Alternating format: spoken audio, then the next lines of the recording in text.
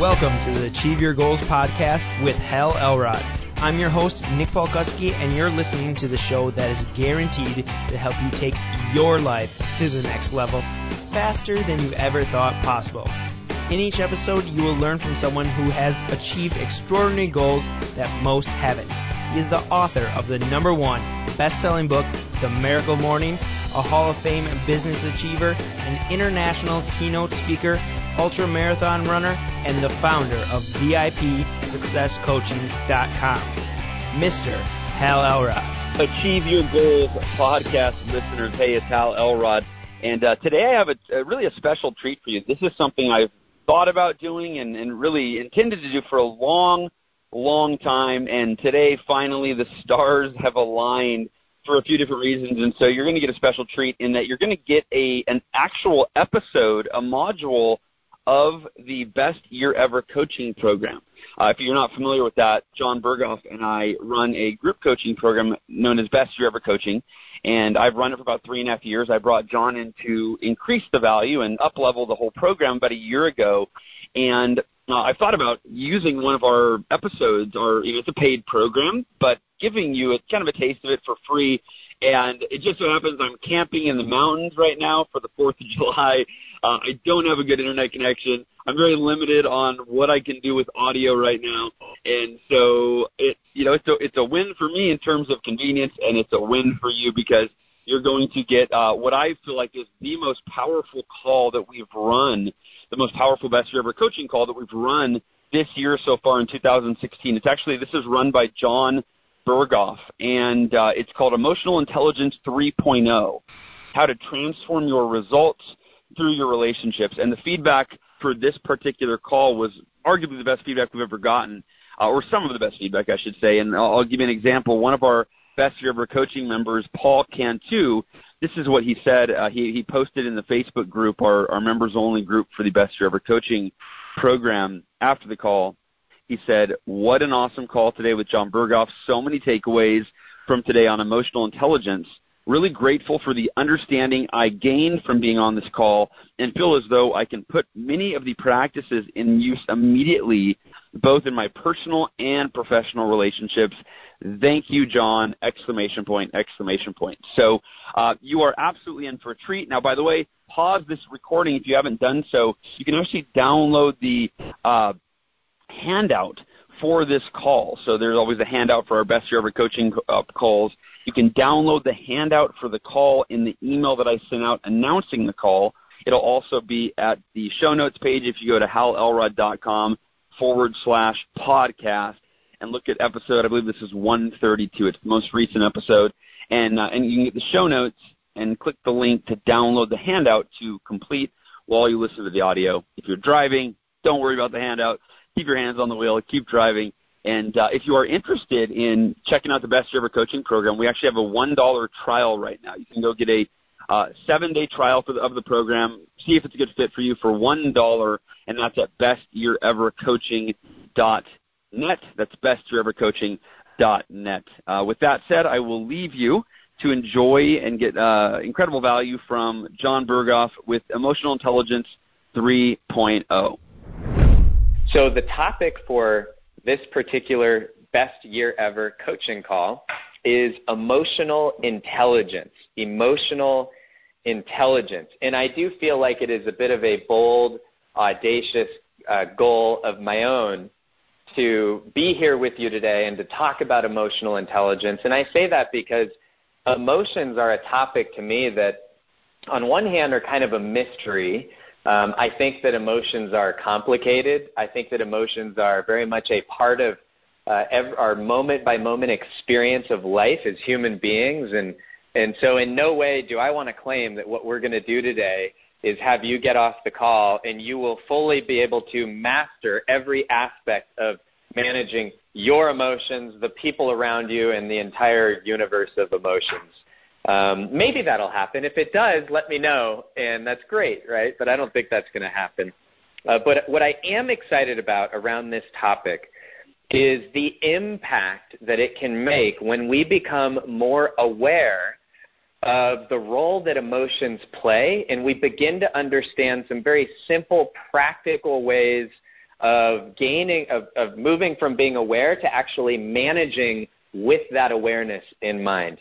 I can tell you from personal experience, I can think back, maybe 16, 17 years now, when I first was introduced to the idea or the importance of being able to manage our emotions. I was just a young sales rep selling Cutco, as many of you know.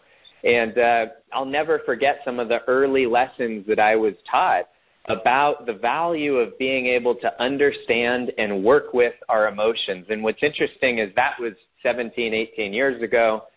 And I fast forward to today, and I think about for myself in my life, and I think about many of the mentors and the teachers that I've had, and whether or not it was consciously spoken about, I realized that the ability to work with our emotional intelligence is one of the most liberating and one of the most empowering skill sets that we can develop. In fact, there's some things I'm going to share today that are not on your handout, so if you have a pen handy, a lot of this stuff is unscripted, and so I don't always know where we're going to go. And I'm realizing right now it might help to give all of you a little bit of a historical perspective on the concept of emotional intelligence.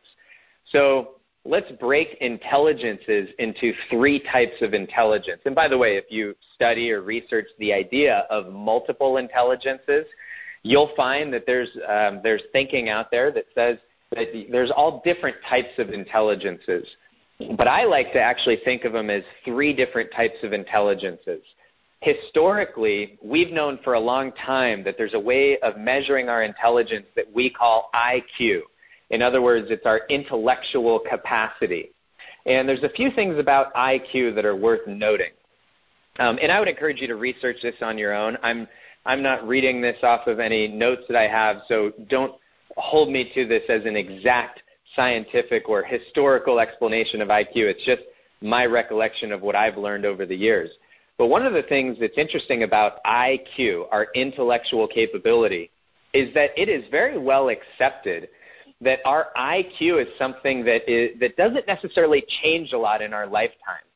Our IQ is something that many people believe you can measure it when you're young, and while you might be able to strengthen your neural capacities, your capacities within your brain, our IQ is actually something that generally stays fixed.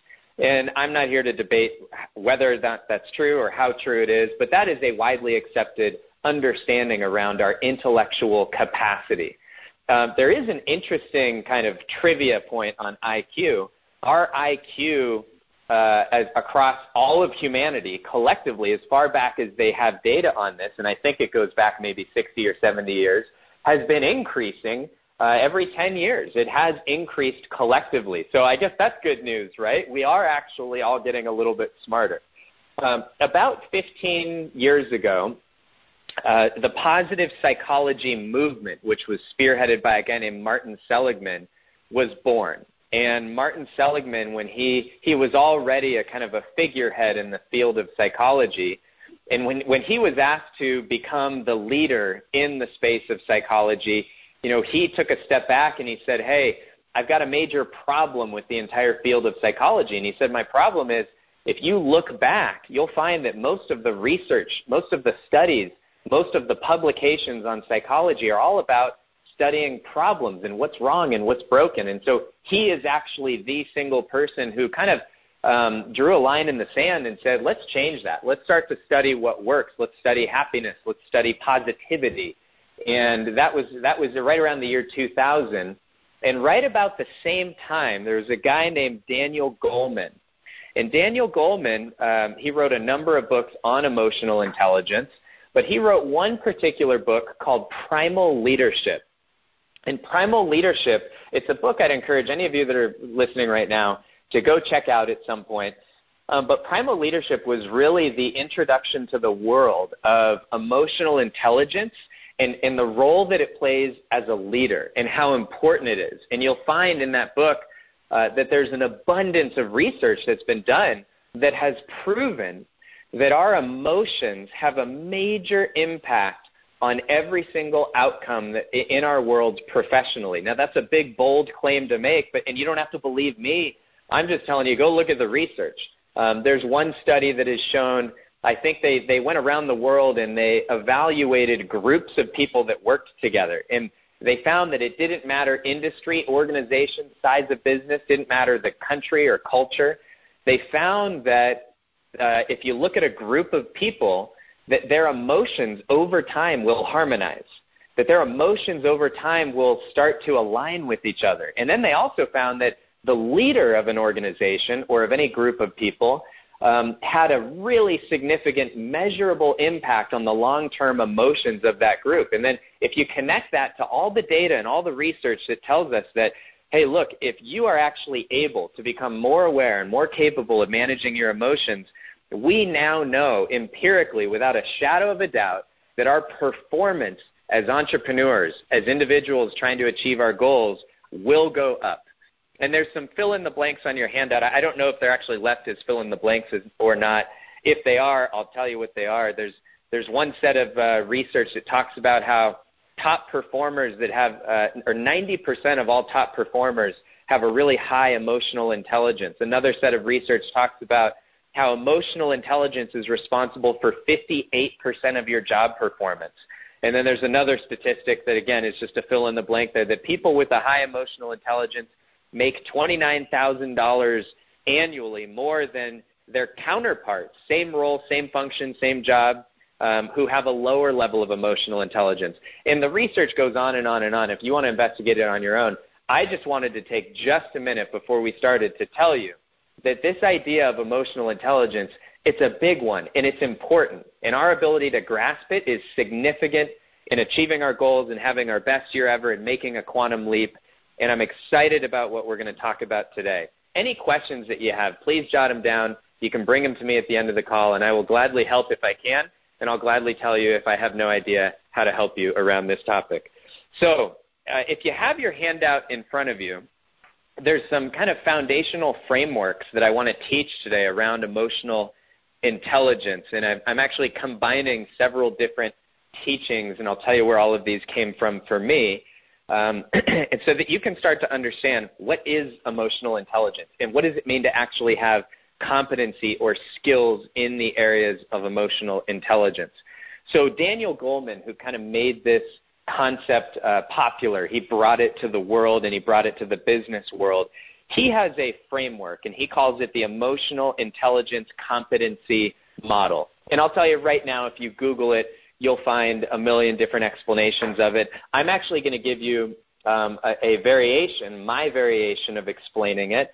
And I have been very privileged, and it's one of the reasons I'm so passionate about this topic, in that when I attended a business school, an executive MBA program here at Case Western through their School of Management, I had an experience where I showed up to one of my classes, and the class was about leadership across an organization, and the professor's name was Richard Boyatzis, and I remember thinking, God, I feel like I heard that name years ago. And I'll tell you a crazy story. So I go home from the first day where I had Richard. Dr. Boyatzis is one of my professors, and I go to my library, and I find a cassette tape series. It tells you how long I've owned this content. And it was the cassette tapes for the book Primal Leadership. And I look on the cover of the cassette tapes, and I see that Daniel Goleman, who's often credited as like the inventor of emotional intelligence, he co-wrote that book with none other than Richard Boyatzis. I actually brought the tapes in and showed them to him. He's like, I've never even seen these. But it was really cool for me to be mentored. There's only 19 people that were in that program, by a guy who, like 13 years ago, was pivotal in my personal development. So this model, this emotional intelligence competency model, is a great way of understanding emotional intelligence. If you have your handout, I'll walk you through it. If you don't, it'll still be easy to follow along. The model is very simple. It starts with the end in mind, which, if you're looking at it on the handout, the square, if you'll see there's kind of 4 boxes. The box on the far right, or the top right, if you want to fill in that blank, the word that we're filling that in with is relationship. Relationship. In other words, the emotional intelligence model basically says that, look, the name of the game is our ability to manage relationships with other people. And if you stop and you think about it, this is obvious, right? If you're in sales, your capabilities of relating with others, there's nothing more important, right? If you lead others in any fashion, whether you have a team of 1 or 1,000, your ability to manage those relationships is essentially your most important capability. You could argue that, right? So the emotional intelligence model says, hey, look, the name of the game is the ability to manage your relationships. And the remainder of the model, if you follow it on the handout or just follow what I'm saying, kind of explains what is the role that emotions play in helping us to be exceptional at managing our relationships. So the box that comes right before that, or the step that comes right before that, if you had to think of it as 4 steps in a sequence, if the final step is the ability to manage relationships, the step that comes right before that is what we would call social awareness. Social awareness.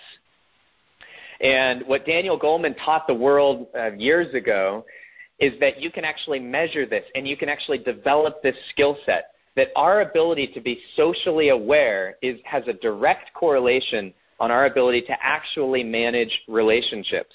Now, let's stop here and think about what does that really mean, social awareness? Well, let me just give you a quick, simple explanation. Social awareness, a good way of thinking about it, it's simply the ability to empathize with others. It's the ability to be aware of somebody else's feelings and emotions, right?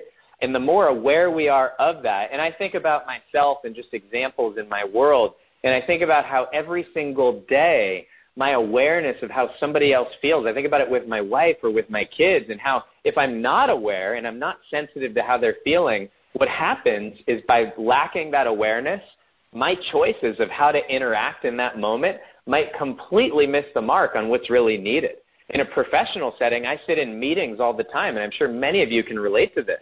You know, you might be in a meeting with one other person, and you might realize, wow, you know, this person has a certain energy about them that just doesn't quite feel right, right? Well, if you've had that happen, that's an example of social awareness. What I'm going to encourage you to think about today is I want you to imagine that the ability to detect and to distinguish and to discern what's going on with somebody else, it's not like a yes or no. It's not an either or. It's not a binary thing. It's not, yeah, I either know what's going on or I don't. I would like to tell you that it's a sliding scale and that it's an infinitely, perpetually, it's a never-ending sliding scale. In other words, yeah, it's one thing to just feel that something's going on with somebody, but it's another to actually be able to label it or to be able to discern how intense it is. Or more importantly, and even more complex, and I'm sure a lot of you can relate to this, especially if you're an entrepreneur or a business setting or even just any social setting, when you enter into a group environment, now all of a sudden you have all of the complexity of one human being multiplied by everybody. And I can tell you that when I go into a room, and this is kind of my life right now, I'll walk into a leadership team, and I'm there to facilitate. It could be as few as 10 senior leaders of an organization, and it could be as many as 40 to several hundred people in one room. When I run the Best Year Ever event, I'm literally trying to detect the collective emotions of the room. And I'm trying to recognize that in my role, whether I'm the facilitator, the communicator, the presenter, the leader, that I have a lot of power and I have a lot of influence in shaping how the emotions in that room will evolve. And I want to invite all of you today to recognize that one of the fastest ways to be better at influencing groups of people of any size is to be able to tap into your own emotions. Because at the end of the day, there's a lot of science that has proven this to be true. When you or when I step in front of a group, within the first 30 to 60 seconds, an emotional resonance has been set. In other words, if I project a certain sort of confidence or a positivity or a lightheartedness or a level of inspiration just to be there, within a minute or so, the rest of the group does not have a choice but to actually take on and adopt a lot of my emotion. And again, that might sound crazy and like this pie-in-the-sky idea, but I will tell you all day long, there is a never-ending abundance of research that has proven it to be true. And so being socially aware is about recognizing the power that we have and recognizing that whatever's going on with other people, we need to be aware of it, and then we need to be willing to try and do something with it. We'll talk more about that in a few minutes. I just want to lay this groundwork first. And I just want to invite you to make it a priority when you step into a room to become aware of the emotions of others. In fact, I'm going to go totally off script. This is all off script, but I'm going to go totally off script, and I'm going to tell you about something else really interesting that neuroscientists have just discovered in the past few years. I know this because they're doing this right here at Case Western. In fact, Richard Boyasis is the head of this research. One of the things that he has found is that when two people are in a conversation, or two or more people, it doesn't matter, when the conversation is focused on a task. So as an example, we say, okay, what's our goal? What are we working on? What are the problems to be solved? What are the finances of the situation, the economics? In other words, when we get task focused, we go into a certain part of our brain. Here's what's really interesting, and we literally have been doing MRI scans to prove this. And there's actually, you could find a little bit about this research online right now, but it hasn't yet been publicized. But if you're here as a Best Year Ever coaching member, you heard it first, and you can remember that. But what we now know, and this has always been believed to be true, but now it's being proven through brain imaging during conversations, is that when we're focused on a task, when we're working on a business problem or some sort of transactional conversation, the part of our brain that has all of our relationship building or strengthening capabilities, in other words, the parts of our brain that are able to be socially aware and able to manage relationships, they actually temporarily shut down. They temporarily shut down. Now, you might be wondering, well, that doesn't sound good. If that's true, then, why is it that our relationships don't all fall apart? Well, because what happens is in the brain, we actually go back and forth between the task network in our brain and the relational networks in our brain. And one of the things that we have found, and we know this to be true, is that if we start off too much in the task mode, what happens is we can become incapable of moving back into the relational mode. And why is this important? Because many of us, and I can relate to this, oftentimes we'll step into a meeting or a business setting or even a family relationship, and the first thing we want to do is just tackle the problem. The first thing we want to do is talk about what's going on, right? It's oftentimes with a spouse, we can get into this rut where it turns into like a business relationship where everything's transactional. Hey, who's going to pick up the kids here, and what are we doing for dinner? But here's the problem. Those task-oriented conversations, they are disabling momentarily the relational modes in our brain.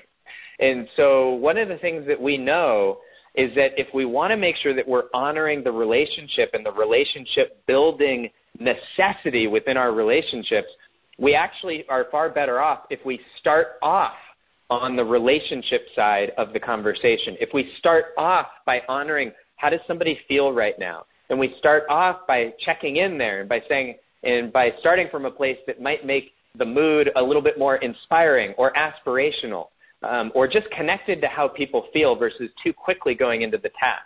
The brain does have the ability to bounce back and forth between the two, but I just want to make the point that it is very common, especially in a business environment, especially for entrepreneurs, where all day long you're trying to manage tasks, to swing the pendulum too far and to not realize, hey, you know what? If I'm spending all day drilling through tasks and working my ass off, I might actually be leaving a trail of terror with my relationships, and I don't even realize it.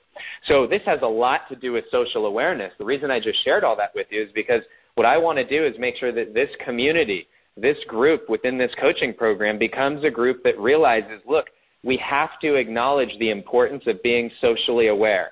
Because if we're socially aware, we now completely elevate our ability to perform anywhere where humans are involved. And, I don't know about all of you, but I haven't found a way to pull humans out of the equation. Let me finish telling you about the emotional competency model. It finishes with the ability to manage relationships. What is it that allows us to manage relationships? Social awareness.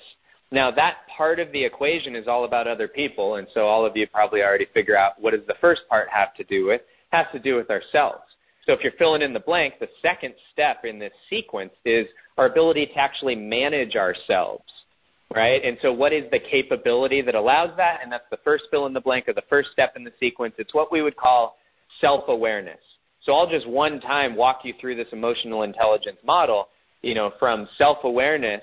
That awareness enables us to manage ourselves, that ability to manage our own emotions and our thinking, that's what allows us to become socially aware. And that social awareness is what allows us to be competent or even excellent at managing relationships. What's really interesting is when you look at this model, it kind of shines a spotlight on something that you can't ignore. And it shines a spotlight on the reality that it all starts with our own emotions. And we can't ignore that. And I kind of hinted at that earlier when I talked about some of the research that has proven that not only do groups align collectively with emotions, but they also will follow the emotions of a leader. So the next thing I want to talk about here is, what does this mean to actually become more self-aware? Now, Juliana Ray, who is a dear friend and a mentor and someone who we have introduced to this community in the past and probably will again soon, is a leading teacher and thought leader on the topic of mindfulness. She's been an apprentice for 19 years beneath Shinzen Young, who is the inventor of mindfulness, with a capital M, that has been studied at Harvard and Carnegie Mellon and continues today to be researched by these great institutions. And one of the things that I love about working with Juliana and exploring mindfulness is it's not just about mindfulness or meditation because everybody says that's a good idea or because I want to have less stress in my life, which it does help with that. But I realize that if I can actually elevate my capabilities in managing my mental attention, there's a direct correlation that continues all the way through the chain effect of every single relationship that I have, personally, professionally, clients, partners, team members. You can keep going with it. It all starts with my own self-awareness and my ability to manage my attention, to manage my emotions, which just starts with being aware of them. So if you have your handout, you're going to notice that there is, I didn't make it a fill-in-the-blank with all of these blanks, but you will notice that there's a very simple visual called the mood elevator. And to give appropriate credit, I first learned this from Larry Sen, who wrote a book called Winning Teams, Winning Cultures, which I think it's a great, great book. It's not organized in a way where I refer it often as, hey, from start to end, this is a great book on transforming your culture. But within it, it has some nuggets that I think are profound. Larry Sen, Winning Teams, Winning Cultures. And one of the things that he talks about is what he calls the mood elevator. And he uses this visual description. If you're not looking at it on the handout, I'll describe it. Imagine a vertical list of emotions where kind of the top half of the list of the emotions are all the positive emotions that you could think of emotions like gratitude or wisdom or creativity or resourcefulness or hope, appreciation, patience, humor, lightheartedness, playfulness, flexibility. And then the bottom half of the mood elevator is what we would consider kind of what I would call the resistance emotions, from impatience to irritation to worry to defensiveness to judgmental, self-righteousness, stress, anger, and depression. And these are not all-inclusive lists, obviously. I think the point here is just to recognize that we have certain moods and emotions that we can reside in that kind of sit in the top half of this mood elevator, and they do vary in intensity. And then we have certain moods and emotions that we can bounce back and forth in around the bottom half of the elevator. And I'm going to lead all of you through a really simple exercise right now. And then I've got a few more points that I make, and then I want to open up for questions because I really believe the best value I can deliver is when I start addressing your specific questions around emotional intelligence. So you better have them ready, everybody. Better have them ready. I want you to turn to the third page in your handout, and there should be a picture of a wheelbarrow. Now, if you've been in a training meeting I've run before, or you're one of my strategic planning clients, you've seen this and done this, and if you haven't, that's great. What I'd like you to do as an exercise right now in real time, if you have this picture of the wheelbarrow in front of you. By the way, if you don't have the picture in front of you, I am not going to attempt to describe the picture. I could. Well, you know what? As soon as I said that, I'm like, wait a minute, that's a challenge for myself, right? And those of you who are looking at it are like, I'd love to hear you try and describe this, John. So it's kind of a silhouette of a wheelbarrow. If I had to describe it, it doesn't look like a normal wheelbarrow. I'll say that. It looks like something that if you weren't holding on to it, maybe it would tip over. It doesn't have a traditional handle, and it looks different than what most people would think of for a wheelbarrow. So that's all I'm going to do there, because I'm going to try and honor those of you that have the handout. So I'll make this really quick. So if you are and then when we open up for Q&A, I'll let you chime in on what actually happened when you did this exercise. And it's interesting, even if you don't have the picture, to hear what happens for other people. So what is your perception of this wheelbarrow? Write down 3 to 4 quick sentences. Just 3 to 4 quick observations. Do it quickly. I'm going to give you no more than 20 seconds. It could be anything, any observation you want. There is no right or wrong, good or bad here. 3 to 4 observations about this wheelbarrow, all right? Now that you've written down your 3 to 4 observations, I'm giving you a few more seconds to finish that. Write them down. Make sure you write down at least 3 or 4 to do this exercise. Okay, now that you've written them down, what I'd like for you to do is I'd like for you to give a rating to each of your observations. You're either going to rate your observation as positive, so if you said something like, hey, this is an awesome wheelbarrow, this thing's going to rock, that's a positive observation. Obviously, we're using the honor system here, right? So, just you can evaluate your own observations however you want. If you said something that's neutral, like I'm not sure how it'll work, or it's white, or it looks interesting, those could be considered a neutral observation. So if you had a positive observation out of your 3 or 4, rank it, give it a +1. If it's a neutral observation, just give it a 0. And if it's a negative observation, like this thing's not going to work, this is a train wreck, it's poorly designed, terrible idea, out of balance, it's broken, then give yourself a -1 on that observation, okay? So either a +1, a 0, or a -1. Now here's what's interesting. If you're to add up your score, and I've done this exercise literally around the world on 4 different continents with, hundreds of different participants at this point, the most common average of all the scores is somewhere between -1 and -3. Usually folks look at this and they say, it looks a little out of balance, looks like it might not work, looks like it could be a little bit dysfunctional, and that's normal. I remember the first time I did this exercise, I think my score was like -2, right? Well, let me actually tell you what this is really a picture of, and then this will bring everyone back, if you don't have the handout, back to something you can all work on. I'm going to tell you that this is a silhouette of an actual type of wheelbarrow that is used in heavy construction. And it's actually used as part of a pulley system, and it actually is a really valuable innovation that has enabled construction of really large buildings. So now that you know that, you actually know that it's a highly functioning, valuable, innovative technological advancement in the world of wheelbarrows. Now that you know that, here's a lesson to take away from this. Because my guess is that the majority of your collective observations about this were probably, hey, this might not work, it looks like it's out of balance, it's broken. I want you to turn back to page 2 if you have your handout. If you don't, at this point, I'll still be able to bring you back in through my description so that you can follow along from this point forward. If you're back on page 2, you remember we talked about this mood elevator, which is a great way of thinking about self-awareness, is just to begin to identify and discern and detect and distinguish where are we on the mood elevator. There's one particular emotion, if we could call it an emotion. There's one particular mental quality that Larry Sen believes, and I fully believe this, and I have found that this has solved a lot of my own problems in my relationships. And I find that when I have problems in my relationships or in my business, it's because I am lacking in this particular emotion or this particular quality.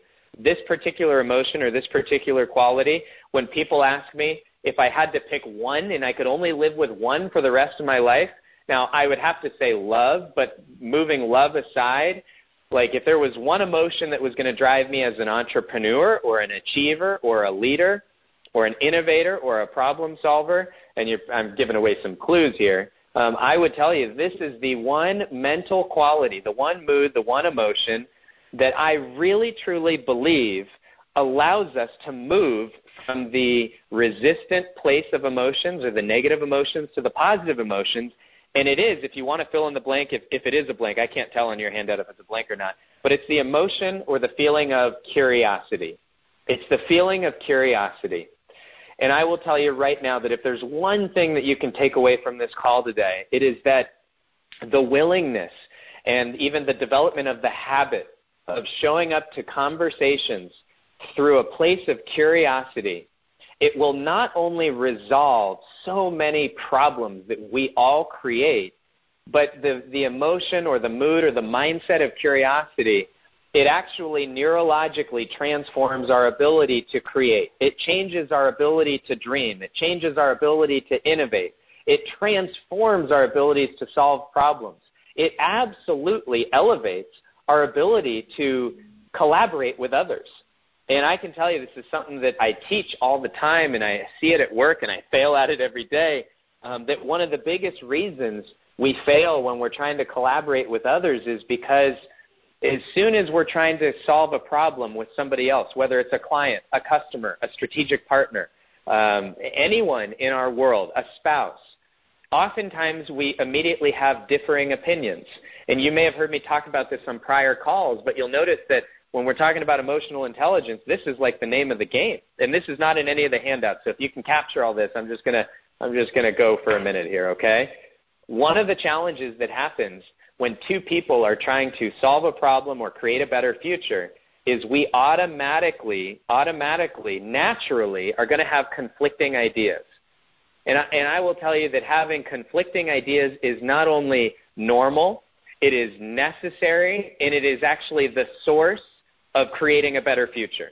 However, more often than not, it doesn't turn out that way. More often than not, when two people are working together, if we don't have healthy ground rules, if we don't have self-awareness and social awareness built into how we interact, here's what often happens, unfortunately, and I'll put myself in this bucket every single day, is as soon as two people share an idea that they don't align with each other, what happens is we go into a mode of defensiveness or controlling, where what happens is we perceive somebody not liking my idea as they don't like me. And now it's not even about the ideas anymore. And you may remember this on one of our prior calls, but anytime two or more humans interact, there's three things at stake, right? You not only have the task that's being talked about, but frankly, that's the thing at stake that has there's the least that's going on within a conversation. The second level is the relationship. Oftentimes, as soon as we have a disagreement with somebody, we don't know how to respond because we're just concerned about the relationship. It's why we will choose to change our opinions, which sometimes we shouldn't, or just not assert our opinion because it's like, you know what? I actually value this relationship more than the task at hand, so I'm just going to make my opinion subservient to theirs and I won't say anything. And then the problem is people walk out of meetings and they start saying, God, we should have talked about this. We should have brought this up, or somebody should have said this, but we didn't because we're worried about the relationship. And the other thing that's at stake is our own self-identity, right? Whenever we have a disagreement or there's a point of tension or an objection with a client, with a partner, with a spouse, now we're worried just about ourselves because we have to feel like we have to protect our ideas. And then what happens is this all leads to a downward spiral of defensiveness and being controlling. So I want to give all of you a really cool set of tools and techniques to turn this around in any moment, any situation. And it starts by realizing you can't always control your mind. That's something that I've given up on, I think, at least a decade ago. And I think it was Lou Ann Oakes who wrote the book Sound Health, Sound Wealth, who I learned this from, is that as human beings, we should give up on trying to control our first impulse because it can be a losing attempt. For me, it is. But what we can do is we can always choose our second thought, which what that really means is once we become aware, then we can now decide what to do. But it's not until we're aware that we can do something with it. So if you've ever found yourself in a relationship, professional or personal, where everything I've described so far you can relate to, and there's some point of tension, and it's like, geez, how do I get out of this? How do I deal with this? Well, the first step is being able to label what's going on. The first step is to be able to say internally, this is that self-awareness, okay, I am being defensive right now. And as soon as we can label it, what happens, and from a mindfulness perspective, just the act of being able to label it alone is liberating. Because the ability to label it now allows us to not become a victim of that emotion. Because when we label it, by the act of labeling it, we're stepping away from it a little bit. And I hope you don't mind me going this intensely deep into this stuff, but it works. And it's not that complicated once you understand it. As soon as I can label, this is what I'm doing, it allows that emotion to start to fade away. Because emotions come and go like waves. They don't just show up and then disappear. They come and go. And I have learned that the fastest way to get it to go away is just to be able to acknowledge it, right? And I can accelerate having it go away by, after I label it, I then can ask myself, okay, I now know what's going on, right? I'm in this disempowering state. I'm becoming defensive. I'm becoming controlling. And now what I can do is I can trigger myself to get curious. And the fastest way to do it is to use a question. And one of the fastest questions to allow myself to move from being defensive, controlling, disempowering, and where, by the way, can any of you relate to this? Have you ever been in one of these kinds of conversations where there's tension and you don't have the emotional awareness? And it's not really a conversation anymore. It's not really a dialogue. It's more like a two-way monologue. It's like I'm just preparing to say what I'm going to say, and then while you're saying what you're saying, I'm trying to craft how I'm going to say what I'm going to say. That's called a two-way monologue. There is no collaboration there, even when we have the illusion of thinking we're actually solving a problem. So what I want to do is I want to flip the whole thing. And so I know that curiosity is my trigger for that, right? So because I have found for me that I'm not really good at going from angry to enlightened. I'm not good at going from like stressed out to appreciating everything in the moment. I think that's, for me, it's delusional. But what I have found is I can take small steps. You know, there's the quote, the man who moves a mountain begins by carrying away small stones. I think it's Confucius. And I have found great comfort in managing my own emotions and realizing I can't control the first one. And when it's time to control the second one, because I now realize what's going on, just step by step, right? Because because I get frustrated if I try and get positive and then I think, shit, I can't be positive right now. This isn't going to work. So I start with curiosity. And the fastest way to start with curiosity after I've become self-aware, see, now I'm managing my thinking, right? I had to be aware first before I even knew how to manage it. Now what I'm going to do is I'm going to ask myself a simple question. And I'll give you some examples of the kinds of questions that I'll ask that will move me from becoming controlling and defensive and creating this tension to actually aligning with somebody and then elevating and creating an even better outcome than the two of us could have figured out combined. And the question I'll ask is, well, what is our shared purpose? What is our shared purpose? If it's with my wife and we're debating something and I'm getting defensive and controlling, I'll stop and ask myself, like, wait a minute. What my shared purpose, we're in this together. We're on the same team. I'm behaving right now like we're on the opposite team. I got to remember we're on the same frickin' team. Same thing works in business. You know, you have two people debating over how to solve a problem, and sometimes we just have to stop, and in our minds we have to ask ourselves, wait a minute, why am I even sitting here? What is the purpose that we both have that we can connect to? And how can we elevate now to that? And sometimes what I'll do in a business setting, if I disagree with somebody, I'll say, hey, look, right now I think the best thing we should do is agree to disagree, but let's also stop and ask ourselves, what is it that we both want out of this? Let's reconnect to our shared purpose. Because what happens is now we move from a deficit conversation, right, to an aspirational conversation that says, look, here's why we're both here, right? And what is our shared meaning, right? Why is it that we're both here? And that's an example of just using curiosity to move us back into this place. And then I'll give you another technique to use if you're in a situation where you realize, because let me just call this out as it is.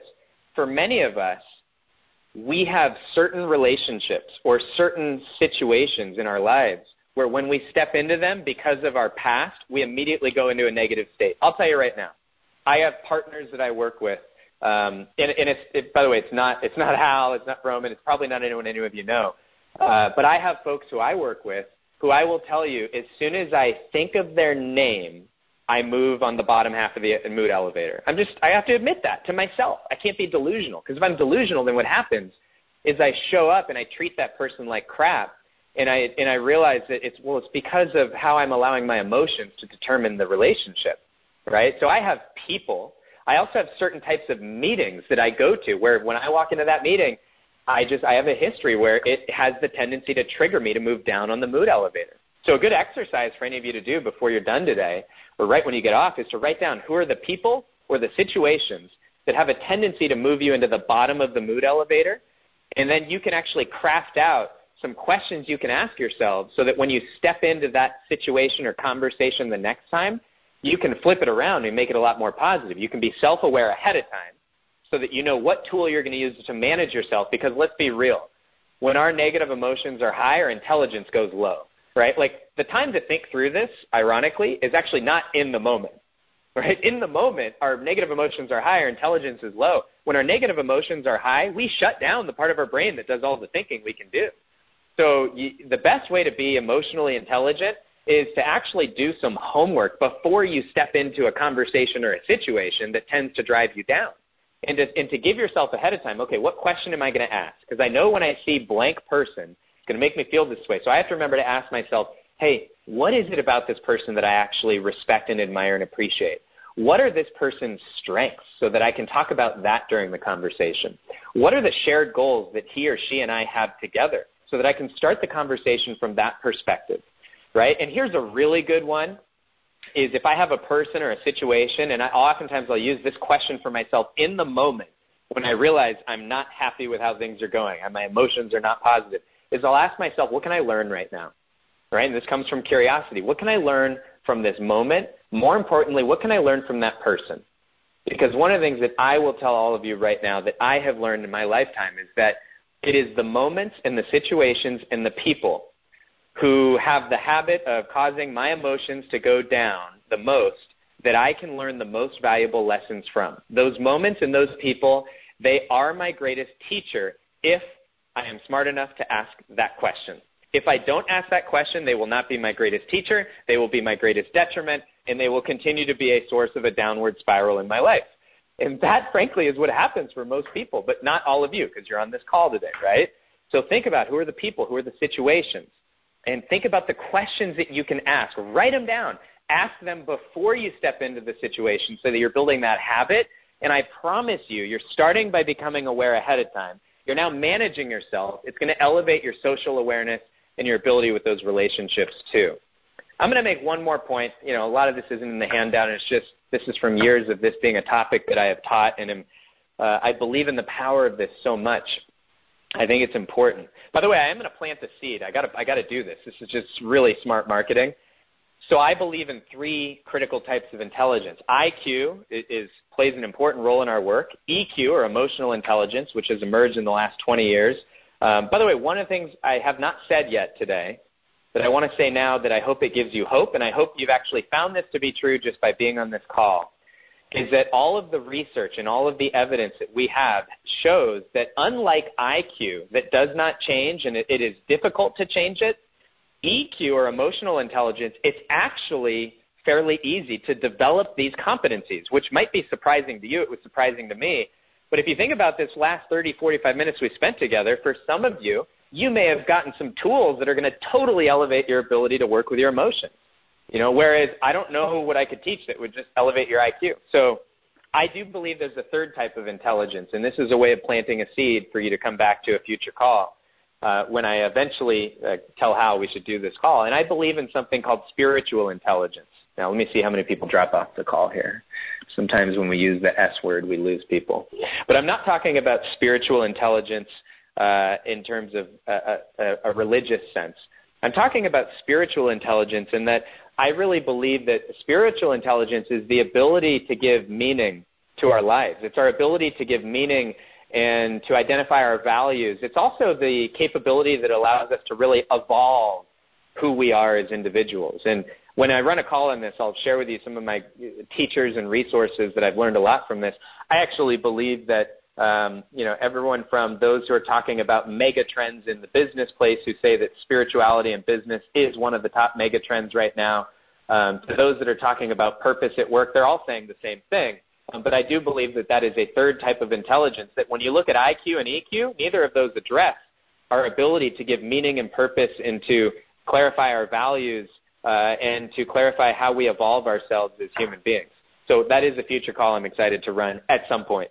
But let me finish with one more thought for those of you, because I know there's a lot of you who are entrepreneurs in this space, or there's a lot of you who, whether or not you call yourselves entrepreneurs, you've realized that these tools we're talking about through these calls are really critical in your ability to grow your business. I want to leave you with this, and this is something that when I worked at the Vitamix Corporation, they first hired me as a consultant to kind of redesign their sales training program and to coach their senior managers. And the first thing I realized is they're already great at what they do at selling. So I took a different approach where I said, I'm just going to go study everything that's great and then make sure we're duplicating that. The other thing that I realized is that one of the things their very best salespeople were doing intuitively when they were selling is they were what I would call selling at an aspirational level. And so when we actually rewrote their sales training book, I wrote an entire chapter on the psychology of selling, and really it was all about the role of emotions when we sell something. And so I want to leave all of you with this to think about.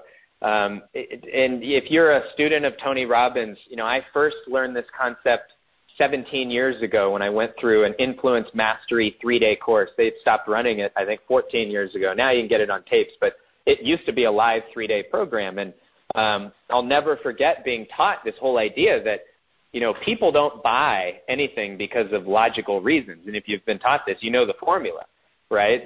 That people justify their purchases, or we justify our decisions with logic, but ultimately we're driven to decide based on our emotions. And, if you think about what drives us to make decisions, and if you use Tony Robbins' model, he talks about human needs. And you start to think about it, and it's like, you know what? That makes a lot of sense.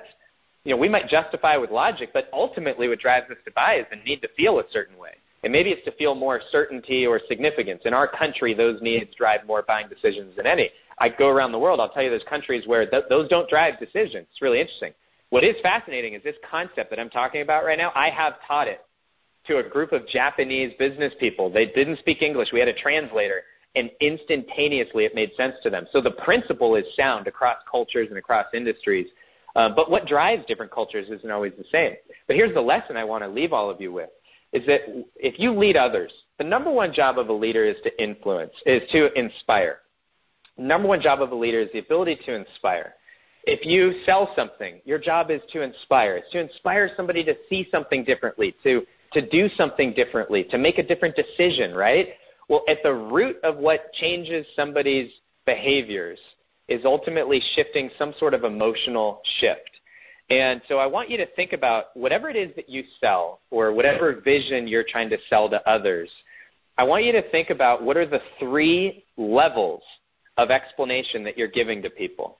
And here's a great simple framework for you to take away from this call, and it has everything to do with emotional intelligence in an entrepreneurial setting. So first of all, you have features, right? And we all know that one of the most common mistakes that we all make when we're new in selling or in leading is trying to convince somebody to do something because of the features. Hey, you should come to this meeting because we're going to do blank. You should buy this product or invest in this solution because it has blank feature. We all know that that would be a kind of a rookie mistake to make. We all know that people don't just buy because of features, but ultimately because of the benefits, right? It's like if I'm trying to sell a drill bit, am I selling the drill bit? No, I'm selling the hole. I'm not selling the drill bit. So we're selling the benefit. Well, I'm going to tell you there's 2 types of benefits, and this is how I'm going to finish this. I'm going to tell you there's what we call logical benefits. This will save you time. This will save you money. This will improve your health. This will give you a better life. And you might think, well, that's more than logical. Well, no, what elevates it is when you go from a logical benefit to an emotional benefit, right? Which is when you go from, hey, here's the feature. The feature is blank. And that really matters because it'll do this for you. But what that really means is you're going to feel this way, right? And that's what we call the emotional benefit. And I will tell you, this is a technique that I can't tell you how many different places we've used this in crafting, whether it's a sales presentation or inspiring somebody to make any kind of decision. What drives people are the emotional benefits. And if you're wondering, I'll give you a little trick, it's kind of a shortcut. If you're wondering, how do I make sure that I'm selling at the emotional level, there's a phrase that we like to use. And I've taught this to so many salespeople, and they love it because they're like, yeah, I could forget the whole lesson, but if I just remember this phrase, it always works. And the phrase is this. It's literally to tell yourself to say out loud while you're selling something or trying to persuade somebody of something, to say the phrase, and here's what that really means, or here's why that matters to you, or the phrase, and that matters because, or the phrase, and the reason why that matters is because of blank. Because when you say that, it actually forces you to move up that buying ladder from feature to benefit to possibly a more emotional benefit, right? So just a simple technique I wanted to share. at this point, I got to be respectful of time. I haven't even looked at the clock. Oh my gosh, it's 3:08. All right. So if you have a question, I think there's a way for you to raise your hand. I can't. Q&A session started. So let's see, how does it work? There's a way for you to raise your hand. I guess if any of you know how to raise your hand, then do it, and then you'll be able to tell me. Q&A. I think you press *6. Try that out. If you have a question, hit *6 only if you have a question. Maybe it's not *6. Maybe it's, somebody did it. All right, perfect. Whoever is at area code 919-535, you just raised your hand. So I'm going to call on you so you can at least tell us how you raised your hand. So hold on 1 second here. All right, I've just opened up the line. Who is this? Do you have a question? Hey, John, it's Mike Merriam here. So what you do is you hit *6, and then it says if you want to ask a question, hit 1, and you do that, and it puts you in queue. It'll notify you that there's a question. Oh, Mike, thanks, man. Awesome. And again, can I help you with anything? I'm interested in getting your take on something. So what you were talking about, where you can't always control your first impulse, and what we want to do is label that, acknowledge it, and essentially dispose of it by replacing it with a positive response or a positive emotion. There's a lot of theory in neuroscience that suggests that the more often we do that we literally rewire our brains, right? They have this phrase that's the synapses that fire together, wire together. And so if we work on doing that over time, won't that inherently begin to change our first response? I'd love to hear your thoughts on that.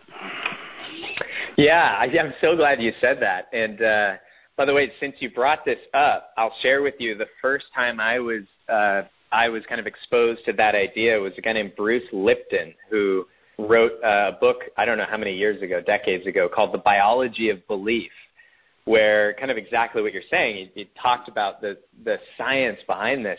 So, Mike, I will say I agree wholeheartedly. I do believe that the way the brain works, and I won't start labeling all these chemicals, but what you just said, when our synapses fire, there's a chemical called I just said I wasn't going to name the chemical that I'm doing. There's something called myelin. I fully believe that it's kind of like every time you have a thought, it's like you've got a shovel and you're digging a trench, right? Or it's like you're digging a hole in the sand. And every time you have that thought, you're digging deeper and deeper until eventually it becomes so easy for that thought or that to happen again and again. I fully align with that. And I fully agree that we also experience atrophy, which is if you don't do something, it's harder and harder for your brain to do something. I fully align with that. The reason why I still will say to myself, hey, look, I can't always choose my first thought is because I believe that I think it's a way of not judging myself. It's a way, because if I set a standard and I say, you know what, if I know that I can reprogram my brain, then that's my standard I should set, but then I still have a negative thought, well, then I might start judging myself. And that's one of the things I've learned is how important it is to, when I do have a thought that I catch it and I realize, you know what, I'm not doing so great right now.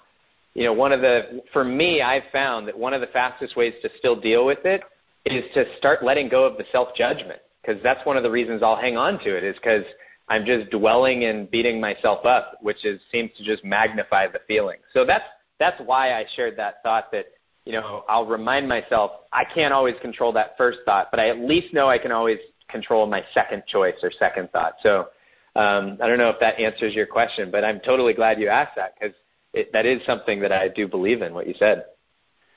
Yeah, thanks. I just wanted to back up what I already thought by hearing you say it, so I appreciate that. That's cool. Thanks, Mike. Good to hear from you. Hey, if there are more questions, you can press *6. I'm happy to share any reflections or thoughts at all around this topic of emotional intelligence. It's a crazy topic if you think about it. I mean, it's so every question is a good question if there are any at all. And my apologies, too, if any of you happen to be trying to ask and my control panel, I'm messing it up. As I say that, wow, the questions are raining in. All right, let me start here. I don't see the name, but I will say. Me. Oh, Sharissa, what's up? Hey. Okay, so I'm not sure that I'm phrasing my question correctly, so I'm just going to spit it out what I'm thinking. As when you were talking about, starting meetings or like going into calls or going into something where, it's like you do have a task you want to accomplish, or let's say you have a scheduled call with like a coaching client. Maybe there's a gray area between like what the purpose of the call is.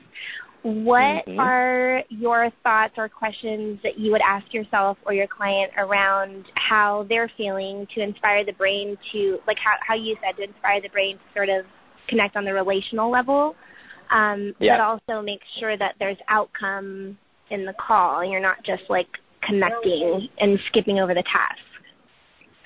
Sure. Does that make sense? I think so. Let me paraphrase. Well, let me ask you to do this. Can you restate your question a second time and just do it with more brevity? Because my guess is it's to help me. It might have been perfectly stated, but restate it again in like a sentence or less.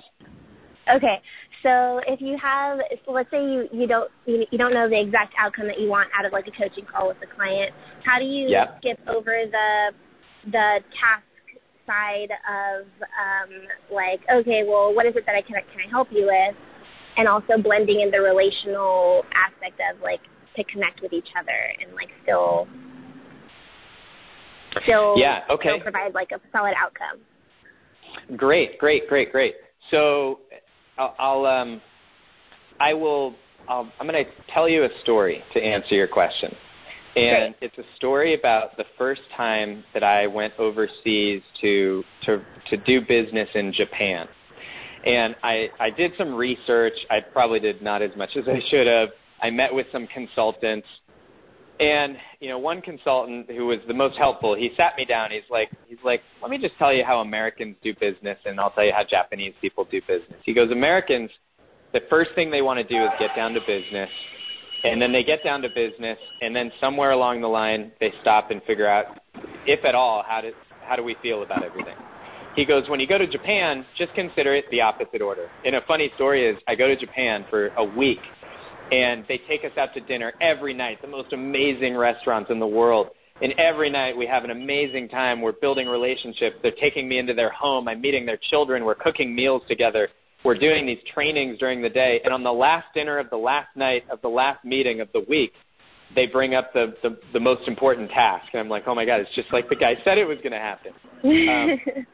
So I share that story because there's a give and a take, and there's an important balance to strike. And what's important to recognize is that when you're showing up to a coaching call, oftentimes the client, they think they need a certain type of call. Like they often think, okay, man, I'm just hoping that in the first few minutes, I hope Sharissa just changes my world, right? Like, they might have a tension or a concern.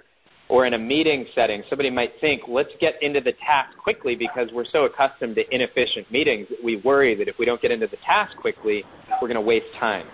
So part of what I'm always trying to balance and what you have to balance is knowing that there's that tension, but also knowing that what's going to actually allow you to be more efficient is to connect relationally and to get people comfortable before you say, hey, let's talk about how to get the most out of the call today, right? So, I had a call earlier today where it was actually, it was a negotiation with a strategic partner, and I'm just getting to know this particular person. And I just made a note to myself. I'm like, look, before we get into this, let me just make sure that he and I talk about our families. And everyone listening might be going, that's it? That's all you're here to tell us? Talk about our families? But look, sometimes when it's the most tempting to get tactical, it's when it's most important to start relational. So, you know what I said to him? I just said, hey, Matt, look, we've got some important stuff we're going to cover today, and I'm looking forward to that. I said, but look, I know you and I both have had a lot going on, and I just got to tell you, my world's been crazy. So I just said, how you doing? How are things in your world, man? I'd love to know just how you are as a person before we get into. So that's all I said. And he talked, and then I talked, and it turned into like 7 minutes about our kids. And then it was like, oh, man, we could talk about this forever. And then I started asking him for advice. And I'm like, hey, this is great. Let's get into our topic. And so it kind of set an emotional tone that was really healthy. I'll tell you a setting where I do this where it's not always, it's not as easy when you don't just have one person. I walk into board meetings where I have 8 people. And I know every time I walk in, they're all thinking the same thing. They're thinking, 1, this guy's half my age. They're thinking, 2, this is going to be the biggest waste of time we've ever had. And they're thinking, and they're upset at whoever brought me in, and that I have to treat it that way.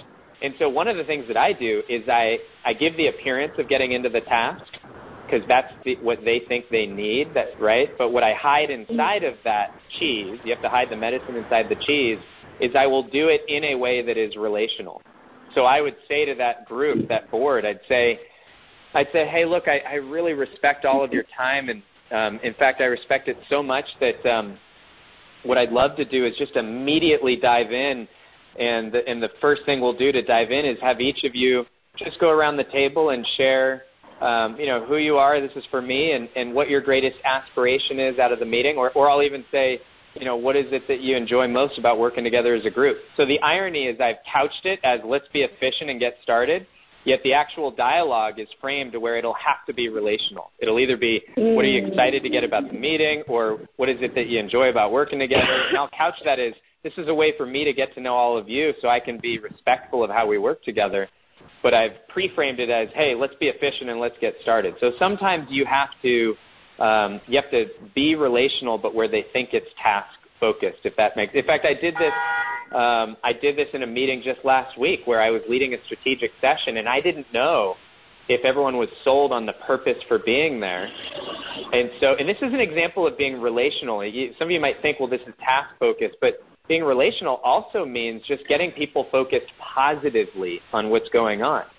So what I did is I broke them. There was a group of 8, and I broke them into teams of 2. I said, hey, guys, first thing I want to do is I just want to understand why this meeting is important. So if you could all take 30 seconds and in groups of 3, share with each other why this topic that we're going to address is important to you. I'd like to see if we have a shared understanding of why this is important. So I had them spend 5 minutes talking about why this is important. Then I had them share it verbally out loud. And what happens is by having them talk together, I'm actually building their relational capacity, because a lot of meetings start not by having people connect with each other. And then also the choice itself of discussion was putting them in a positive frame, because they were reinforcing why they were glad to be there. Because, again, I'm trying to counter this, oh, man, this is a problem. We've got to solve problems. We've got to focus on the task, and it's going to be inefficient. So there's a lot of ways to try and be relational to counter everyone's desire to be task-focused. Does that help at all? Oh, yeah, totally. Teresa, anyone that you coach is privileged to be coached by you. I know that. So that's wow, totally awesome. Thanks for your question. All right, I'll meet you out here. All right, I'm going to try and go down the line. I see there's 3 or 4 questions. So next up here, I just unmuted somebody, 214-548. Please, go ahead. Sorry, I sound a little scratchy throat today. I've really enjoyed this. I thought I had a good grasp on emotional intelligence from some, I don't know, TV specials or something. But it really hit me what you said about the wheelbarrow and, like, are your first responses critical? And I realized that my first responses in life in general to everything tend to be critical. And did you learn that from your dad or your mom? Probably my mom. Yeah, me too. Sorry I interrupted. I just figured I would call that out. Weren't worrying. You should be worrying about that. And yeah. It's wrong. Everything's wrong. I'm an English teacher, an English tutor, and so like I view the universe with a red pen in hand. I'm I don't mean to sound like I'm bragging, but I'm really, really smart IQ-wise, but I'm bad at people because I want to get things done. And it's like I even know how to fake being good with people, but it's too hard to do that in my personal relationships. Like, I'm afraid that the people I love the most have really borne the brunt of, notice everything wrong first and then try to remember to get around to saying nice things. And it hurt my close relationships. And I've become really aware of it. And I'm working to correct it. But I'm old. I'm 61. It's a long time I've felt this way. So I'm Oh, I mean, do you have like a shortcut trick, like some way to just keep it front of mind? I don't know, meditation or... Yes. So first of all, if you don't mind, what is your name, please? And you can use a pen name if you want. Oh, I'm Becky. Becky, first of all, thank you for your willingness. And I just want to acknowledge that, you claim you're old. I claim you are now aware, right? You have an awareness. You have an awareness or a wisdom. And Becky, I will tell you, I can relate so directly to what you are talking about. In fact, my wife, if she was here, would gladly confirm how directly I can relate and how directly she can relate to those in your life. And I will tell you that I am far, far from anywhere close to having figured this out. But one of the things that I try and do is, knowing that I have this, I in the past have had this tendency to be judgmental first. One of the things I do is, first of all, acknowledge for myself that that's also a strength, right? So, in fact, to look at you, right? Like your ability to discern, to find what's wrong or what's missing, well, that's what makes you exceptional as a teacher, and you know that, right? So it's important to recognize that oftentimes our greatest strengths are also the source of our greatest deficiencies. And the reason why I call that out is because, we can swing the pendulum too far and say, well, gosh, I should just shut this down. But then we're not really being more of who we are. I think what really we want to do, and this is what you're asking and what I imagine you're already becoming aware of, is how do you use that strength, that ability to discern and to distinguish and to judge something where it's important. But then how do you become more conscious about shutting down that way of doing things when you're in a relationship where that's not what serves it? And so I will tell you, for me, one of the things that I have to do is my commute, and I'm blessed. It's like a 4-minute commute. Sometimes I turn it into 15 minutes just to fix my head.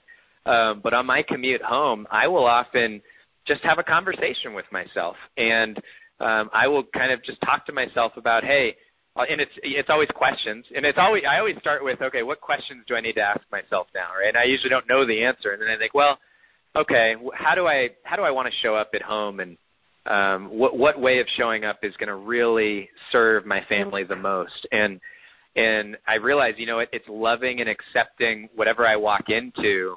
That's all that matters. All they need is me to connect. And when I don't do that, I show up and I see that my 1-year-old, my 4-year-old, and my 6-year-old have made a mess.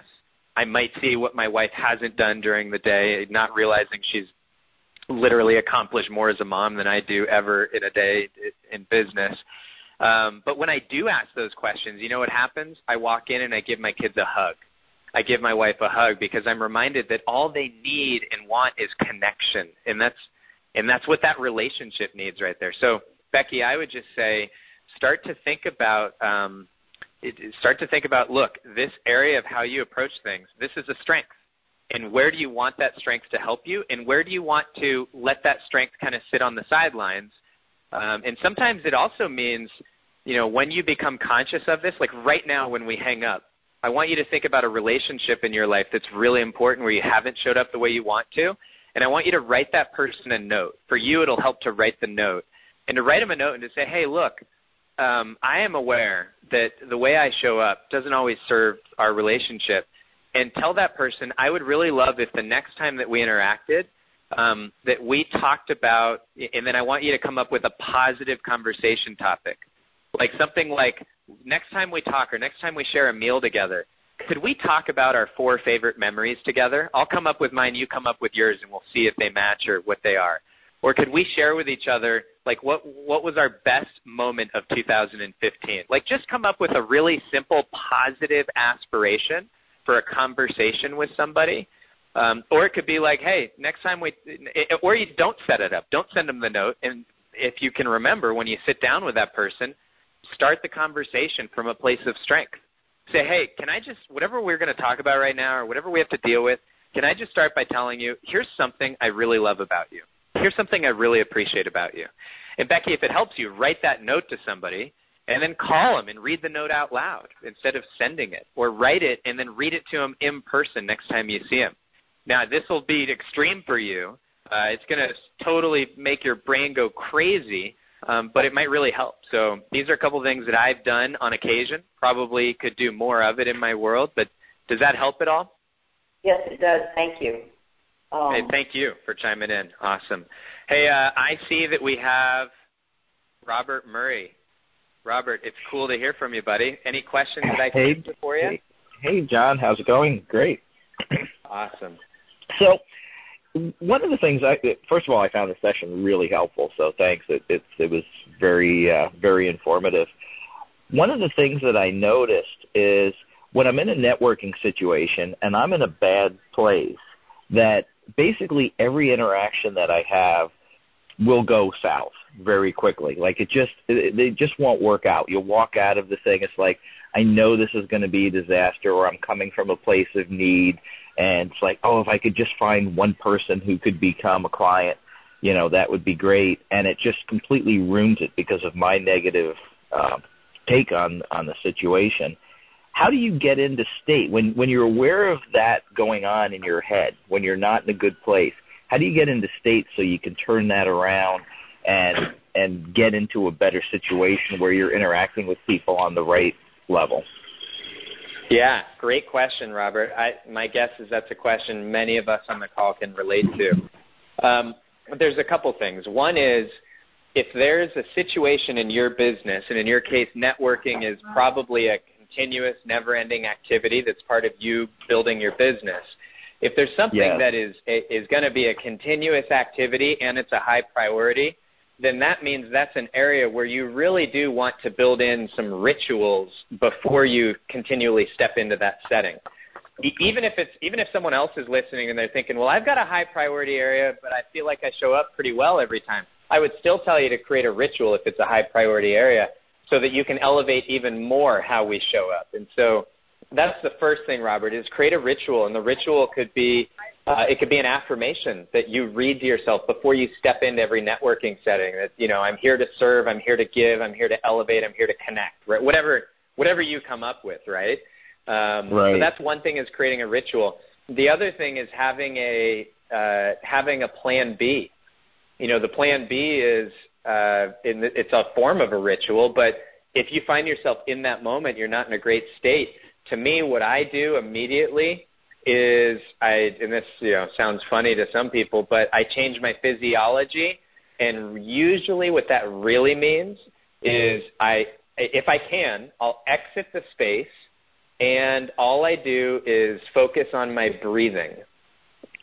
Because I have found for me that if I start by focusing on my breathing, something usually happens where it will usually deepen and it will slow. And when it begins to get deeper and slower, what's happening is my physiology at a place that I really consider kind of the source for me is now getting a lot more grounded and centered. Because all of our emotions, we didn't talk about this today, but emotions are a physical experience. In fact, when any of us are in a bad place, whatever that label is, you can actually find that emotion in your body. Literally, if you say, where am I feeling this? You can find it, right? So I have found that the fastest way to resolve that for me, if I can, is just breath work. And so oftentimes that's something I do, and this is not what you just said, but if I get nervous, because I'm naturally an introvert. If I had a choice, I'd be alone in the woods all day long every day. In fact, I am alone in the woods every day for like an hour and a half. But when I'm running a big event, I still get nervous. And the thing that I have eventually learned to come back to is just my breath.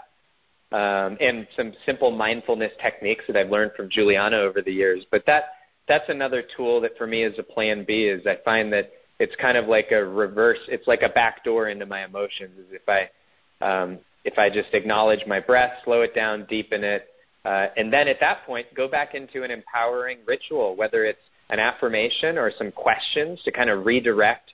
Why is this moment important to me? What strengths do I have to bring to others right now? How could I elevate this meeting and the value that I bring and the value that I create and capture more than any other way? Like, come up with some intelligent questions that you don't have a choice other than to have those questions change your state, right? Right. Perfect. Great. Thank you. Thanks for a great question, Robert. Good to hear from you, buddy. All right, I'm going to move on here to, let me see if I unmuted it. Area code 323633. Hey, John. This is John Lanza. How are you doing? Hey, John. How are you? I'm good. I was at the BYEB event in December. It was fantastic. This call was great, too, so thank you. You're welcome. I'll keep mine short. I actually just wanted to piggyback off. You guys were talking about myelin, and I don't know if you probably have read The Talent Code by Daniel Coyle, so it's less of a question, more of just the information. And so if anybody wants to find out more about what myelin does, they talk about how it's the secret to skill, and they talk about a concept called deep practice. And so I just thought I'd throw that out there because it's an absolutely terrific book that people might like in this group. Oh, that's great, John. Totally relevant, and thank you for doing that. Yeah, The Talent Code. Wonderful. Thank you for sharing that. That's great. Sure. No problem. Awesome. All right, I see it looks like there might only be maybe one more question here, unless I'm misunderstanding the panel. So if anyone else has one, I seem to just stay on the call. What is the number here? Area code 817419. Go ahead. Oh, I thought I just opened up another question. If your phone number is Actually, you might. This is Rob Murray again. You might have unmuted me instead of the 817. Oh, all right. Hold on. Well, maybe it's both. Thanks, Rob. All right. Is there another question here? Area code 817419. Maybe not. All right. Let me try this. All right, maybe I just unmuted it now. Or maybe that person's question was answered. All right. Well, hey, at this point, if anyone has any other... Oh, there we go. I'm sorry. I thought I messed up. Please, how can I help? No, it's all good. The mic wasn't working. This is Regan up in Eugene, Oregon. Regan, awesome. Just wanted, I think Sharice's question actually answered a lot of it, but just wanted to know, like, when we find ourselves in a situation, in a negotiation or a situation where we start to see things going off track and the other person doesn't have, doesn't really know about emotional intelligence or isn't asking themselves what the purpose of our meeting is, how do we facilitate us getting back on track? Yeah, that's a great question. Without specifically asking, let's get together on our purpose. Without telling them how inferior they are as a human. I'm just kidding. Exactly. Yeah. So, you could hand them a copy of this phone call and say, you should check this out. This would really help. No, you can't do that. So I think that's one of the great challenges of being socially aware is when we start to recognize how others are showing up. I mean, this is like, if I had a really perfect formula for this, it would be awesome. But when we start to recognize that, hey, others are showing up in kind of a suboptimal way, but it's not appropriate to call that out, that's where it's really important to have as part of your toolkit the ability to guide the dialogue. Because at the end of the day, one of the fastest ways to shift the feeling in the room is by being the one who is asking the questions, that is guiding the dialogue, so that whether or not others know what's happening, and so that's probably why the question from earlier may have helped you, because the example I gave is like they don't know, because I'm not telling them, hey, I'm doing this to shift the mood in the room. And actually, sometimes I am. I'll just tell them, look, my belief and all the research I've seen says that if we talk about this or do this way, we're actually better off. So if you don't mind, let's talk about it. Sometimes I'll do that. But when you can't do that, that's where it's important for you to be prepared ahead of time. When you come into, you asked about a negotiation. I've dealt with negotiations where there's a lot at stake. And sometimes what I'll do is I will make sure that I am the one that kicks off the conversation. Because if someone else kicks it off and they are not socially aware or they don't respect the importance of the social awareness in the room or between the two of us, then it could get to a point where they might start a conversation and I can't redirect it and I am stuck, right? So that's why it's important to be willing and prepared to take the lead. And so what does that actually look like? Well, what it means is when I'm sitting down, I know there's a lot at stake, and I don't have a relationship where I can say, hey, let's start from a positive relational place. Part of it is, and this is just old school selling, is start by building rapport, by having a list of questions about their world, and have a series of questions that you can build on. Even if the first one is, hey, I know we've got a lot to get into. How you doing? How's your world been? And it's amazing how by just calling out, hey, I know we got to talk about this, but look, how are you doing? Like, let me just check in. What's going on in your world, or what are you excited about? Or if it can be more specific because you know about their world or their business or their lives. It's amazing how often, as soon as people get to talk about what's going on in their world, it shifts the tone of the conversation, because the thing that people care most about is themselves. And if you ask them to talk about what's important or exciting or going on or interesting in their world, they will. One of the other things that I will do is I will often prepare like a little mini speech at the outset of a meeting. And nowadays I probably don't prepare it as much as I just do it intuitively. But I can remember literally dozens and dozens of situations where I've rehearsed literally a 1-minute comment that I'm going to make, where it's literally, how am I going to open up and frame this meeting? And so sometimes just by being the one that says, hey, look, I just want to start by saying, look, what we're here today is to figure out how to create the very best possible future, together. And so before we get into all the details, one of the things I'd love to do is maybe take a moment and have each of us just share, like, what's most important to us around this? Like, what would make this an ideal outcome for you, right? So just by framing that, look, we're both here to create something positive together, in and of itself can start to shift the conversation. And then by inviting folks and saying, hey, look, what's important to you? I want to make sure that, look, I got stuff I want to present to you. You got stuff you want to say, but let me just start by asking, like, what matters more than anything? What matters more than anything, and what does success look like?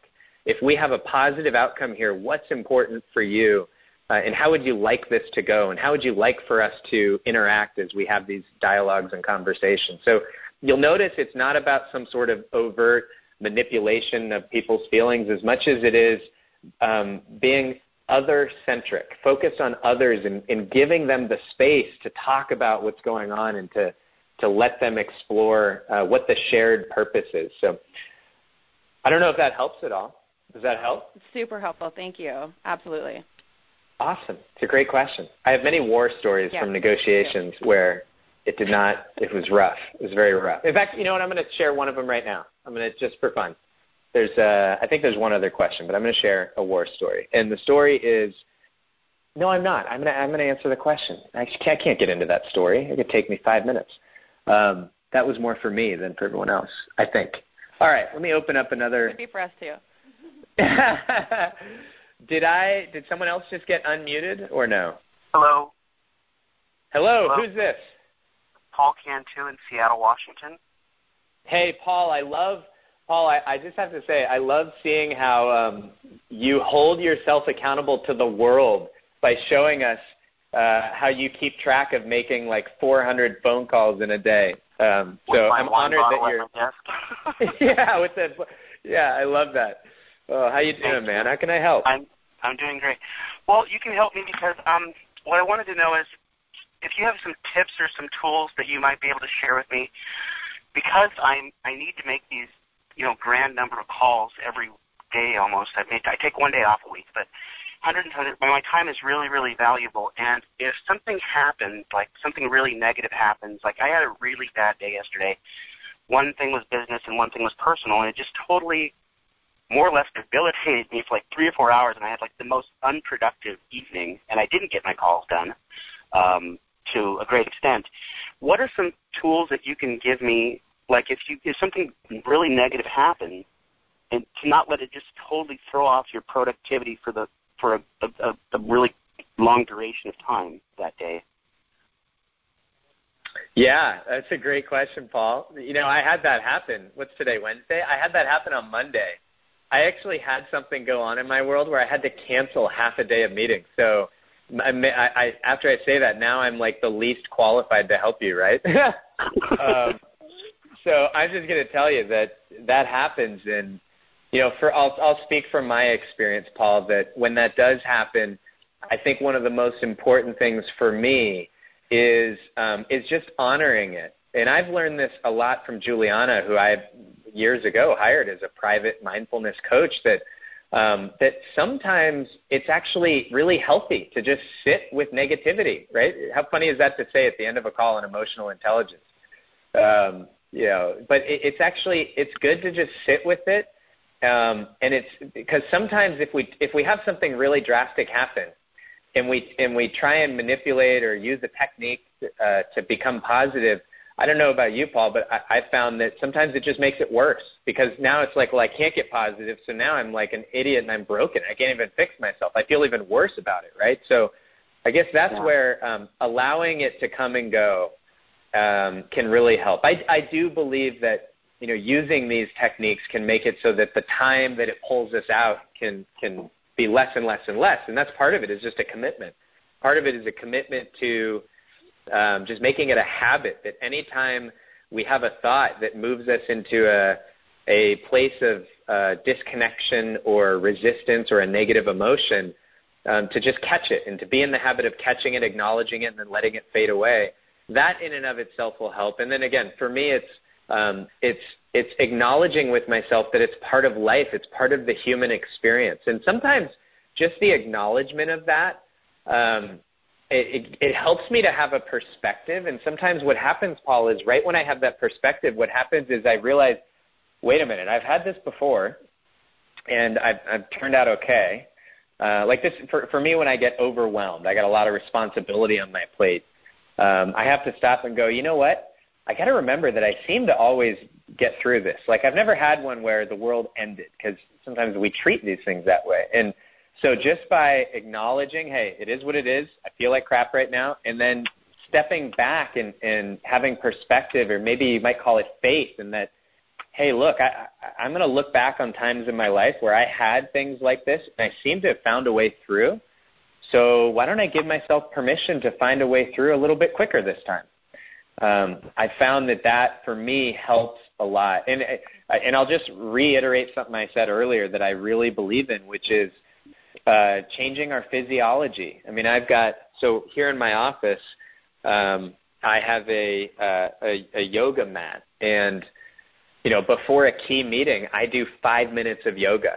Now, for all of you that want to make fun of me, I will tell you it's my secret weapon, and I don't care what you do, and I'm just going to tell you it works. But I literally believe that doing 5 minutes of yoga literally changes who I am as a human being in that moment. I've done it for so long that I can just tell you, when I do it, it transforms me. Now, look, Paul, you or anyone else, maybe it's not yoga, but anytime you can shift your physiology, because I believe that our emotions are locked in our bodies physically. It's why I've had yoga instructors over the years who've said, hey, look, if you want to get rid of this tension in your life emotionally, you got to do this stretch.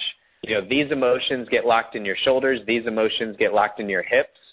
And I'll literally do a hip stretch, and I stand up, and it changes how I feel.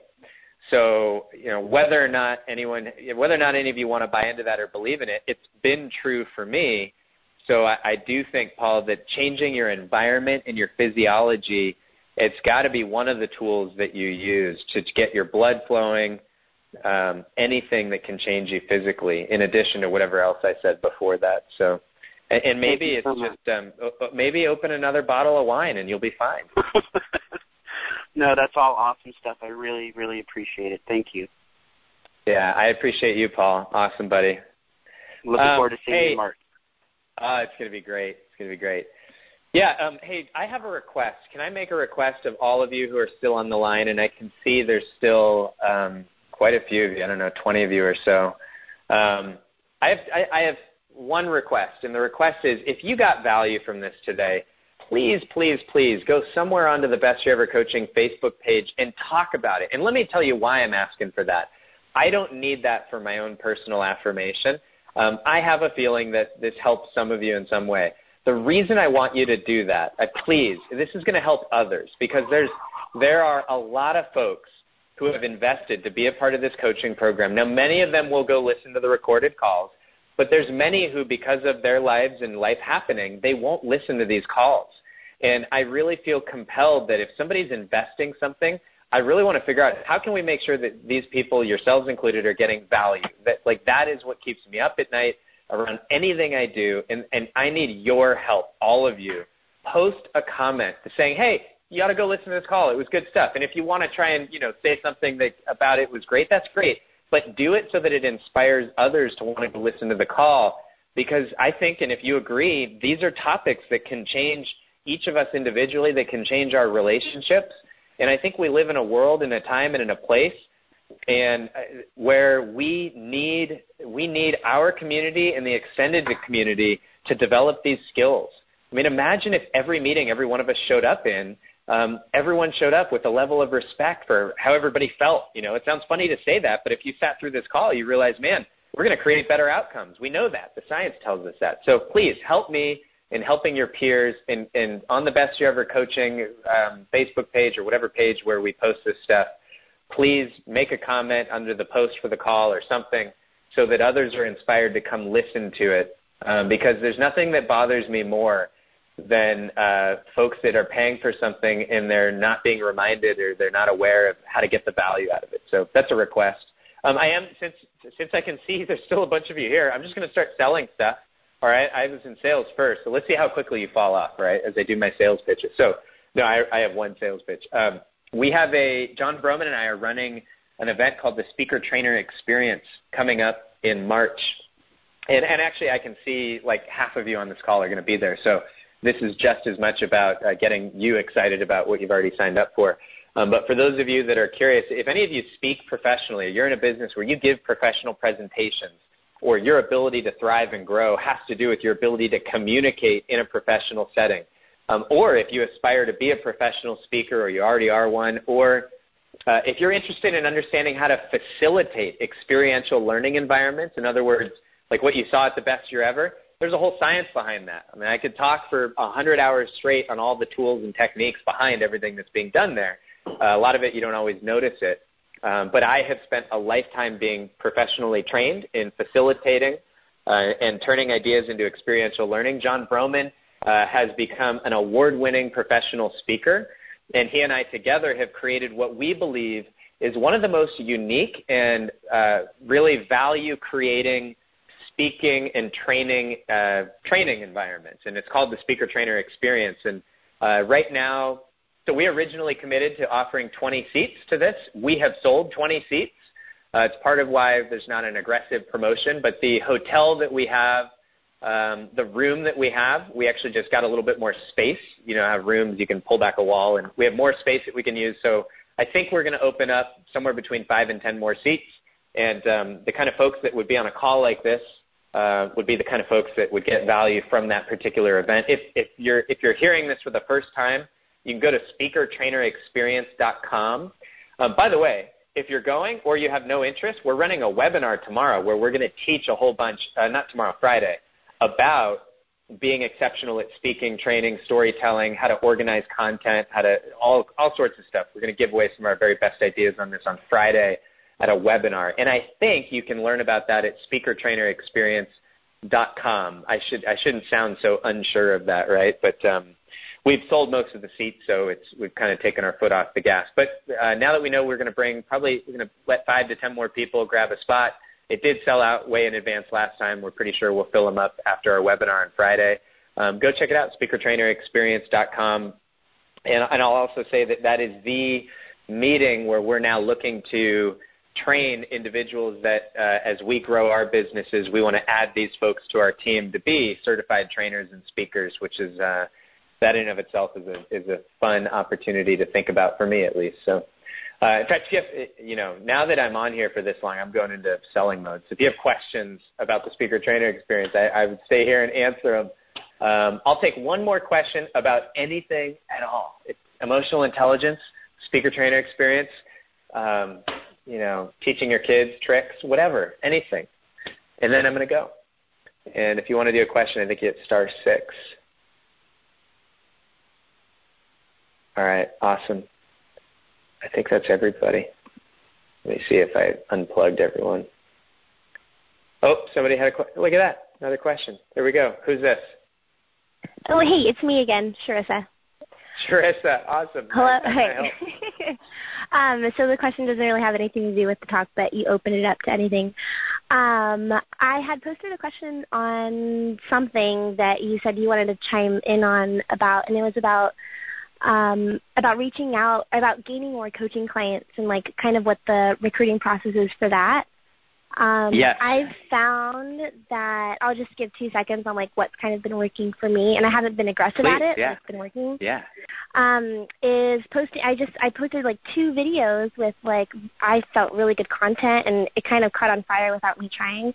And I got like 3 coaching clients from that who were interested and just reached out. So my intention now is to have 1 video once a week and just make them short, like 5 to 8 minutes, something like that. And I haven't really been reaching out to people like in general, but I find that's been working. But I wanted to know your thoughts. Now, thoughts specifically on? Regarding gaining more clients, adding more value, and just letting people know that that's what I'm doing and there's opportunity for it. Yeah. Well, we could have like a very extensive conversation about this. I'll start by saying it sounds like what you're already doing is working. So more of what works, right? Okay. But, yeah, so, don't stop doing what's working. Figure out how to expand. What are the principles behind what's working, right? So what you're doing is you're adding value by delivering content. So how can you exponentially multiply that impact, assuming you want to take on more clients? So if you haven't yet, you probably want to have a central place, a blog or somewhere on a website where people can continue to find more info from you. Like if they find 1 video, can they go find more? Because every time you don't want your content to die. A lot of times people put content out and then it just floats around in the ether. But, so have 1 space where it can be at. And then depending on the area that you're coaching in, the fastest path today for a lot of folks is to tap into trust that has been built by others with their network, right? So get yourself interviewing on other people's webinars and podcasts as a way of building your audience, but also borrowing from the associated trust and respect that they have with their audience. So, and I'm pretty sure I'm stating things that you're very well aware of and probably already doing. But, that's if you think about the fundamentals of what's working is you're getting your content out there. So, the question asked is how do you do more of that? And the answers today are easy and simple. And so that's 1 starting place. But there may have been more to your question that I'm not addressing. Because I think originally you were curious about, if I remember, it was like, how do you sell somebody into private coaching when you actually have a prospect, right? Yeah. Do you want me to share a couple thoughts on that? Yeah, if you could spend just, I don't want you to spend your whole time on it, but yeah, if you could share a little bit on that, it'd be awesome. Yeah, and this is something that I have a lot of experience with, so I'm happy to, and it's easy for me to give a couple quick ideas. And there's still a handful of people listening, so maybe they're interested too. So, first of all, when I first began doing private coaching, this was 12, 13 years ago, it was, I was able to convince everybody to hire me as a coach. And, my joke was, I know how to sell coaching. I don't yet know if I know how to coach. But I was really good at selling it. And a few of the things that helped me, so like you, I had a sales background.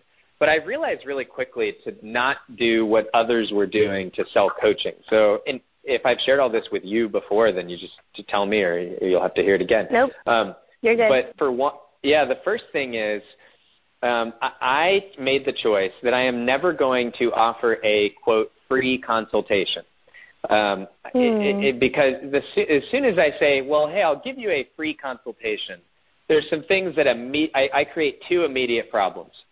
Maybe 3 immediate problems. One of those problems is I've just completely devalued, my time. If I'm willing to say I'm going to sit here and do this for free, that is a devaluation that is irreversible, okay? The second reason I would not say I'm going to do a free consultation, now everyone will laugh when they hear what I actually would do, because I would still basically do the equivalent of a free consultation. I just wouldn't call it that. But the other reason is if I say, hey, I will give you a free coaching session, what happens is I am now indicating by saying that the value of working with me is something that you're going to get based on paying me to trade my time. And it is the kind of the crutch of coaching in general. But the point that I always wanted to make Sharissa was somebody – see, I was interested from a business model perspective and from my own personal fulfillment. If I was going to be in coaching, I didn't want a client for 2 months. To me, it took that much time just to understand how they ticked, right? So I eventually realized I want clients who start for a year. So I really quickly – my first clients, I'm like, no contract, month to month, watch how good it goes. And I had people who they'd tell me every call for 8 weeks, they're like, you changed my life, and then they'd fall off the face of the earth. I'm thinking, man, we were just getting going. So I realized, I'm like, wait a minute. No. It's going to be 1 year minimum. And by the way, that fit how I wanted my life to go. It had, this was me. It might not be what you want to do. But the other thing is from a business model perspective, I found out I was a better coach if I had everybody on a longer contract because I'm spending less time going out and getting clients and more time learning how to be a good coach. So the other thing I did is I made sure that I didn't have all my clients on their contracts starting at the same time. So this is a fascinating learning that I had by accident is I thought, well, I'm going to have everybody, January 1. I'm going to make all their contracts line up with the calendar year. And the first time I did that, I got to November and I woke up one day and I'm like, you know what? I just realized that I could literally lose all of my income in 45 days. So, so then I had to go into this, how do I convince people over the next 45 days to stay with me? And some renew, some won't. But one of the things I learned from that, for me, is I like to stagger when their contracts start and end. So because I never wanted the pressure of I've got to renew everybody at once. That's just it happened one time. I didn't want it to happen again. So let me go back to, instead of a free consultation, what I would do is I'd say, look, I have very specific parameters for who I believe I can add the most value to. And part of my process for uncovering if someone is the right person for me to work with and for them to uncover if I'm the right coach is for us to have a couple of interviews. So I'm totally reframing it. And what I would do, is I'd say we're going to have at least one conversation and maybe one or two more. Sometimes we have one interview and both parties realize this is a good fit. Sometimes we need to have one more conversation. So what I'm doing there is I'm kind of leaving it all open, and that buys me a lot of flexibility in the selling process. But usually what I would do, Sharissa, is before I would even have that interview, I would have a questionnaire or an assessment. And I'd have people fill it out, and I would try and filter it so I'm not even having this conversation if they don't meet minimum parameters for me. The mistake I made as an early coach is if they're willing to talk to me, I'll talk to them. The problem is, like I would have a questionnaire, an assessment that says, what are your aspirations? Where do you want to get value from me? Where do you think I can give you value? What has your coaching? Have you coached with others before? Why? What did you get from it? What did you not like? What would you like from me as a coach? My coaching ranges from X dollars for an investment to this much per year. Is that an amount that's going to cause you, that is going to be a distraction for you? Is it going to cause distress? Because if it is, we respectfully should not connect, right? So I'm doing a lot of filtering in writing. And what that does is it's kind of changing the energy where I'm not selling them, they need to sell me. And then, so if they fill that out and I like it, so then it's like, okay, let's have an in-person interview. I'll ask a lot of questions. And, throughout the questions, I might tell my history and I might, to build my credibility and earn the right and all that. I might tell them about my style of coaching, but I'll ask a lot. And then what I'm doing, Sharissa, during these interviews is I am giving the very best possible advice I can ever give. I am literally giving them the best coaching I can give, but I'm not calling it that. Because if I call it that, then I'm pigeonholing myself into them thinking, well, I have to decide right now, because I want them to feel like, hey, the real value, because this is what I believed and found to be true, is over time. And so all my stories of clients I worked with, because that's part of selling, is you want to have 3 core stories. And with every story you tell, you want to start with, hey, the client, initially they weren't sure if this would work because they had these hesitations, and you want to be listing the same hesitations that person has. But then here's what happened is here's what they learned, and here's what they got from this. And at the 6-month mark, here's what had happened in their life, and at the 12-month. So all my stories are reflecting massive success over periods of time to help to kind of directly and indirectly paint that picture of what I want, right? So, and I know you have enough stories like that you can use. So let me just stop for a second there. And actually, let me give you one other tip as to how you structure your coaching. So let me ask you, if you're willing to share in front of 10 other strangers, specifics or generality, like how do you structure it, dollars for what amount of time? Sure. So initially, one thing that I need to do as soon as possible, because I've already gained clients, but one thing I haven't done is created a contract, so that's something I need to do. Mm-hmm. But I will always do a 1 hour first, 1 hour like deep dive call to sort of get the fundamentals down, get to know them better. That's $247, and then following that, I'll do 2 30-minute calls, and it's $247 a month for that hour, but it's separated into 2 30-minute calls. Okay, great, wonderful. So it's a 6-month commitment, Okay, great. So you've got a framework that you're starting with. That's great. So I'll share a thought with you about the economics of coaching and how you offer it and structure it, and there's a lot to think about here. So for one, and what I want to be very careful of is, I don't want to presume what all of your aspirations are with coaching. And what I mean by that is, for some people, coaching is it's a labor of love. Like for me, I have all these different revenue streams and projects and clients, and I'm very clear which ones are a labor of love. In other words, which ones am I doing not because of it's not the economics, right? And so you have to decide on that. If coaching, if you want it to be an economic engine for you, if you want it and you want to make more and more money, then that has to be built into who you're trying to attract and how you're structuring your fees, right? So, and without asking you to get into what your priorities are, because I see there's still a lot of people listening, let me just share with everybody, what do you do if it is that you want to make more money? Because oftentimes that's the case, right? And Charissa, we don't even have to get into where does it fall for your priorities. But something to consider is if you're interested in continuing to elevate your fees and your income for this as a business, you want to keep in mind that who you help, right, has a lot to do with what is rational to charge them to help them.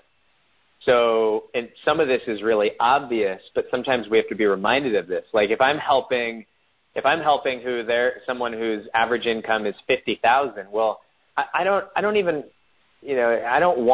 to feel good asking them to pay more than a certain amount per month, whatever that is, $200, $500, whatever, because it's not, there's a point at which it's not right?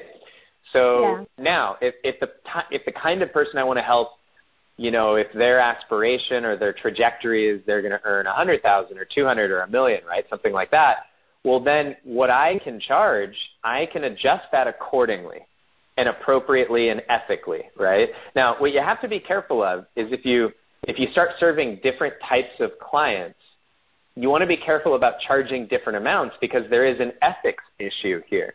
In other words, if you have 3 clients and you're charging them 3 different amounts, and you could call it an ethics issue, you call it a business problem. If the 3 of them are having lunch, and they go, well, wait a minute, right? So one of the things I was always careful of is I would document, even if it was just an internal document, how do I decide what I'm charging?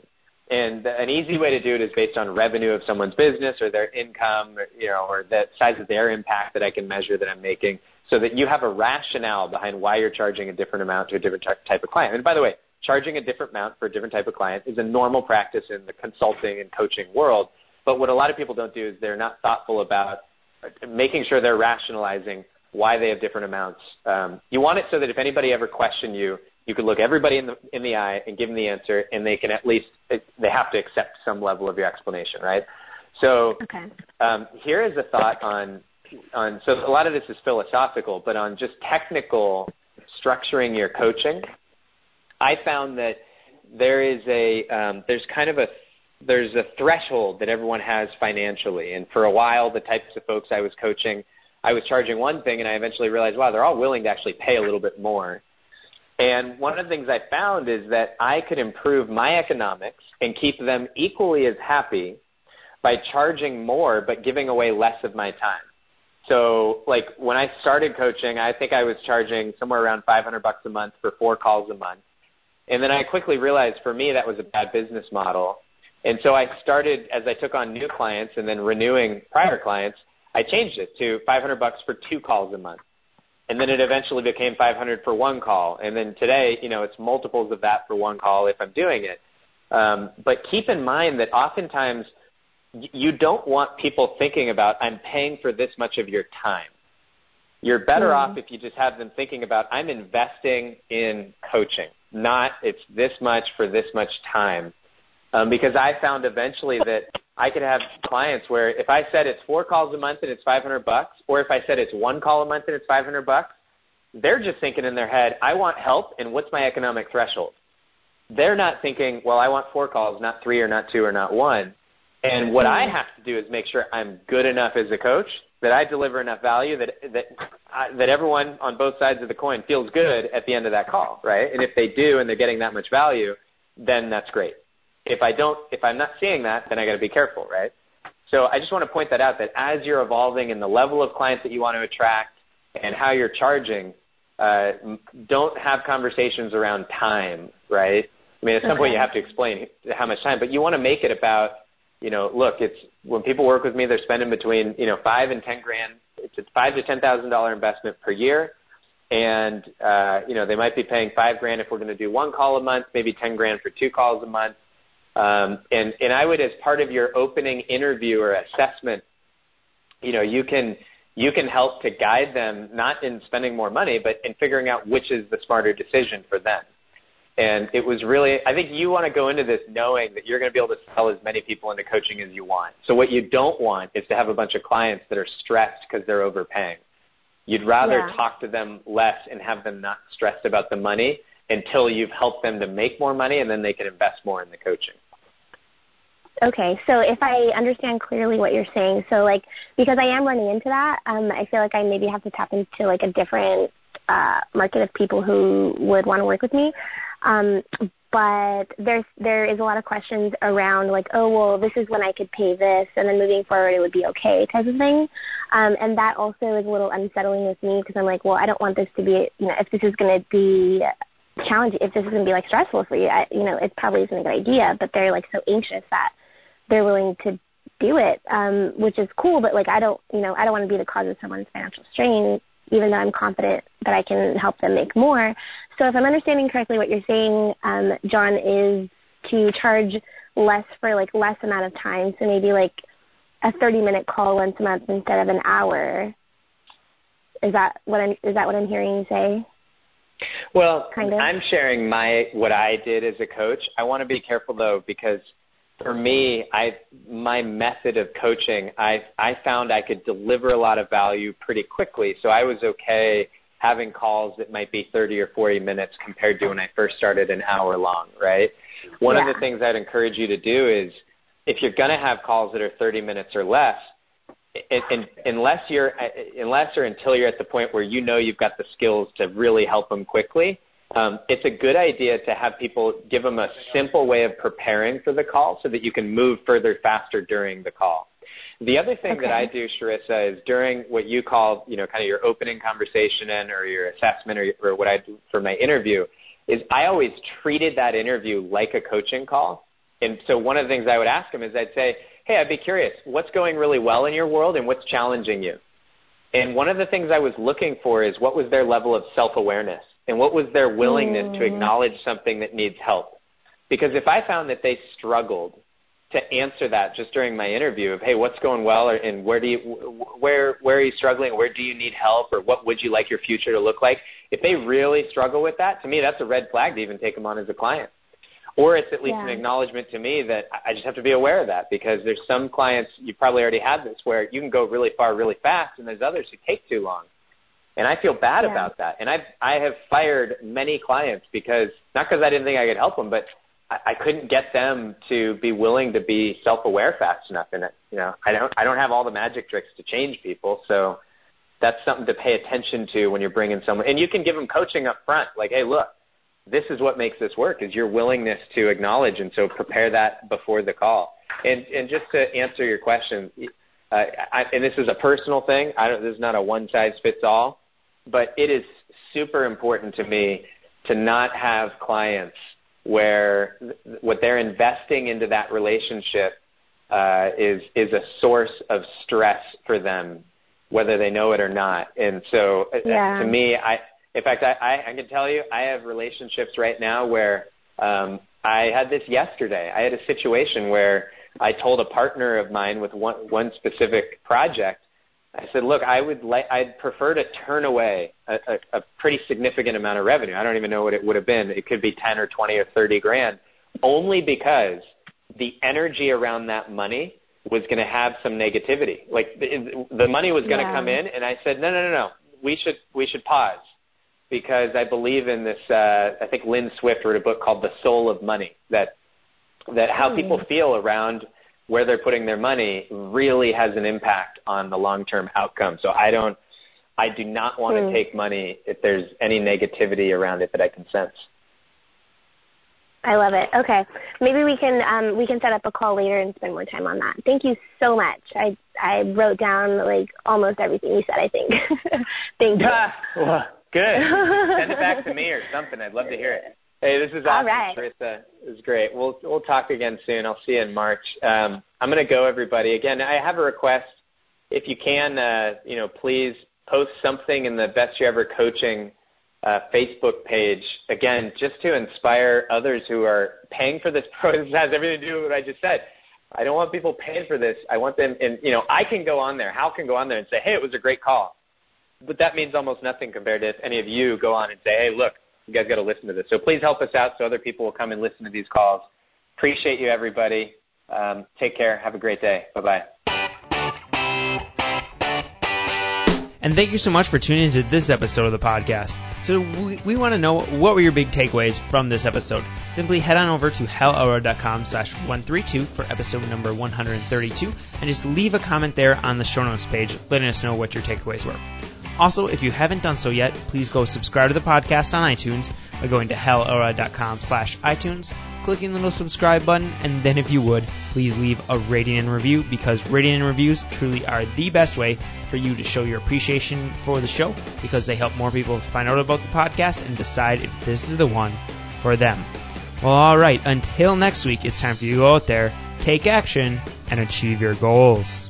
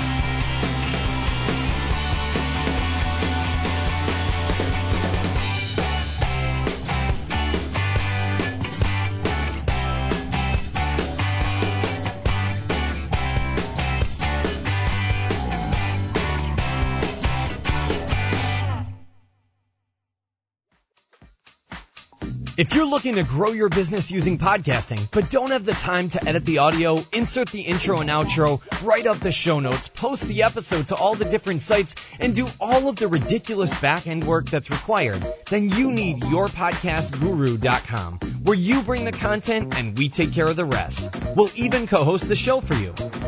Visit yourpodcastguru.com right now to explode your audience and crush it in the podcasting world.